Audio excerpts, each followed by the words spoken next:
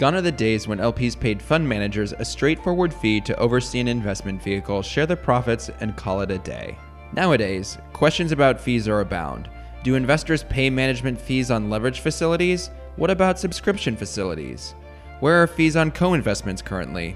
Today, we'll hear from some experts to help pull back each layer of the fee onion for you. I'm Andrew Headland, editor with Private Debt Investor, and welcome to Spotlight. When investors began committing capital to private credit funds, they faced some novel questions. Private equity investors were used to the 2-in-20 structure, but the model clearly didn't fit with debt investments. Some debt strategies, like direct lending, are about mitigating the downside and collecting interest in transaction fees. Others, like distress for control, often offer potential for much more upside. Management fees in particular raised questions. Do GPs charge on invested or committed capital? The clear winner has been invested.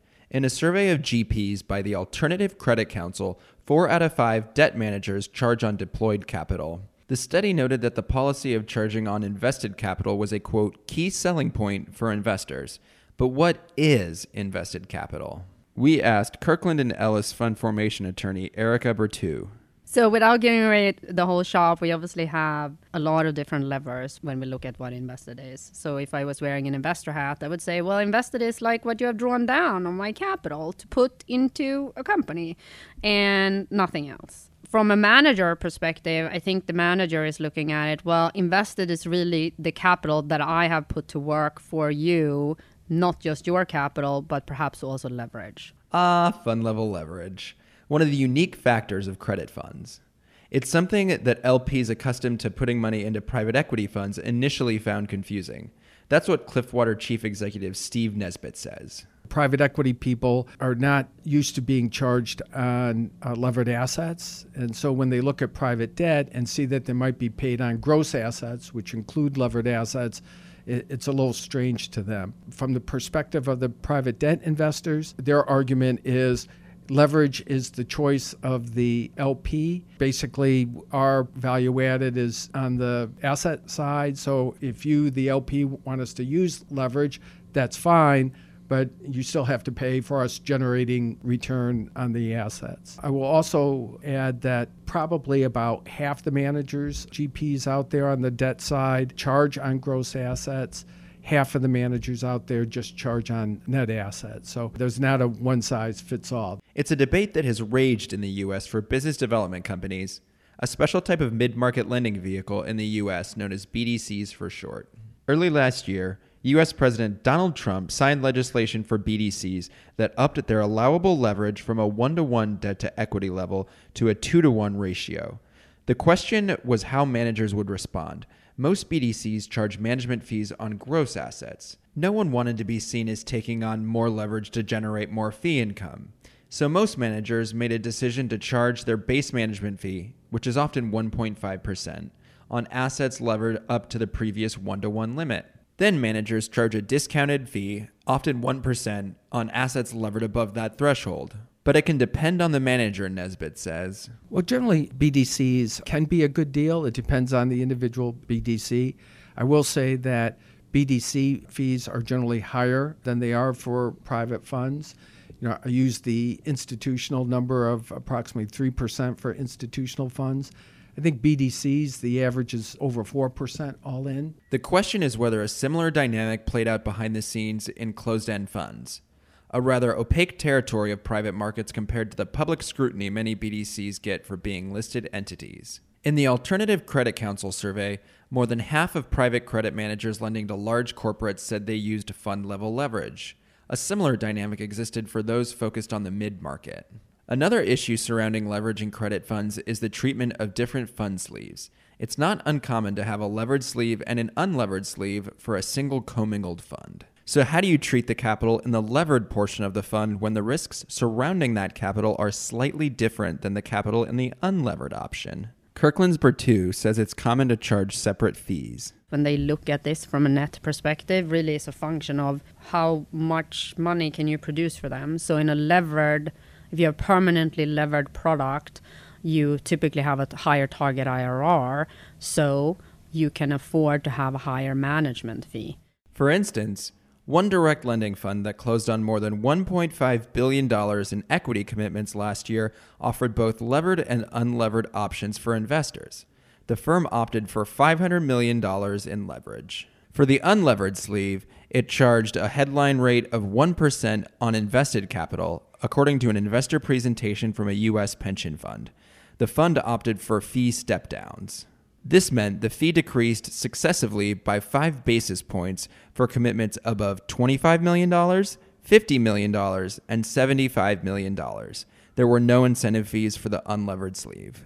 For the levered option, the fund charged a management fee of 0.75% on invested assets with no step-downs based on commitment size. It also carried an incentive fee of 10% over a 7% hurdle rate. Then there's the issue of subscription facilities, which GPs use as a means of efficiently funding deals when needed. That way, firms aren't constantly drawing down capital from their LPs.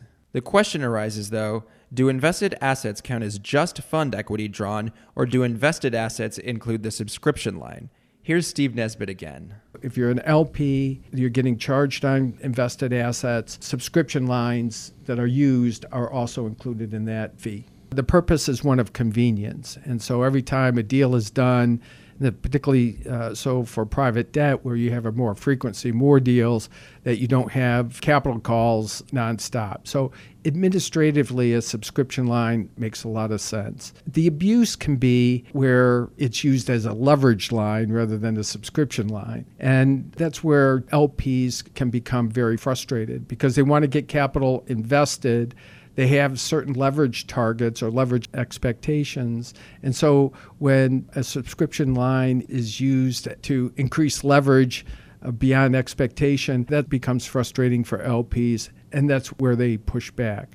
This happens more on the private equity side than it does on the private debt side, but I think most of the abuses have been dealt with. We don't expect it to be as much of a problem going forward. More so than a private equity fund, a credit vehicle is recycled capital. When a loan is paid back and the fund is still in its investment period, the firm will just make another loan. One former fundraiser noted that recycled capital has consistently counted as invested capital.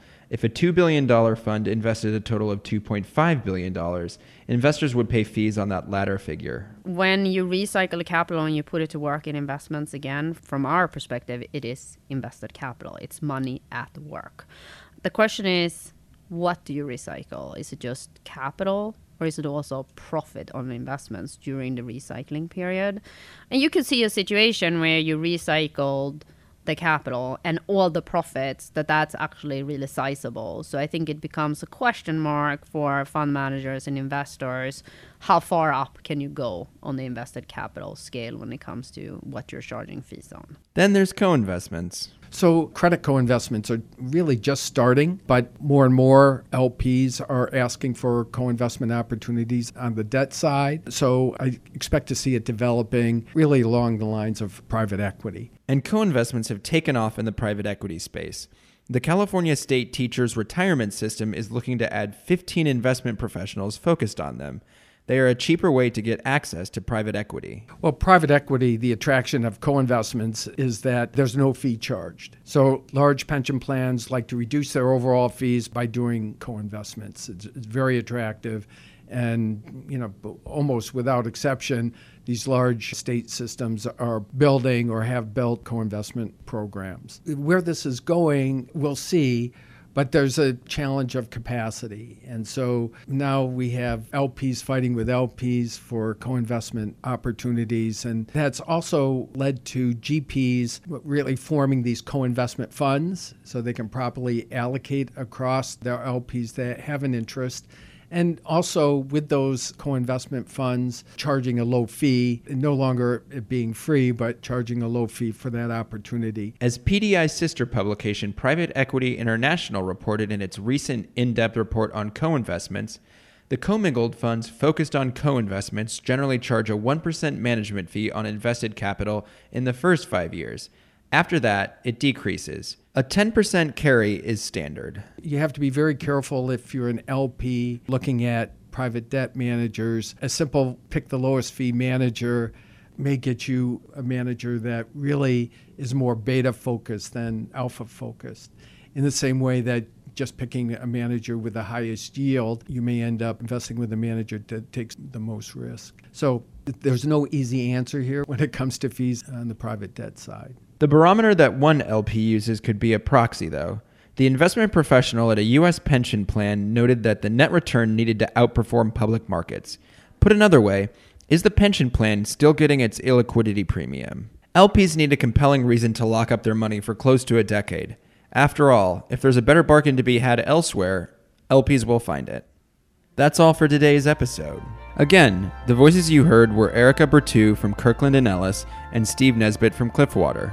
If you want to hear more episodes of the Spotlight podcast, you can check us out on iTunes, Stitcher, Podbean, or PEI Media's various titles online. I'm Andrew Hedlund with Private Debt Investor. Thanks for listening.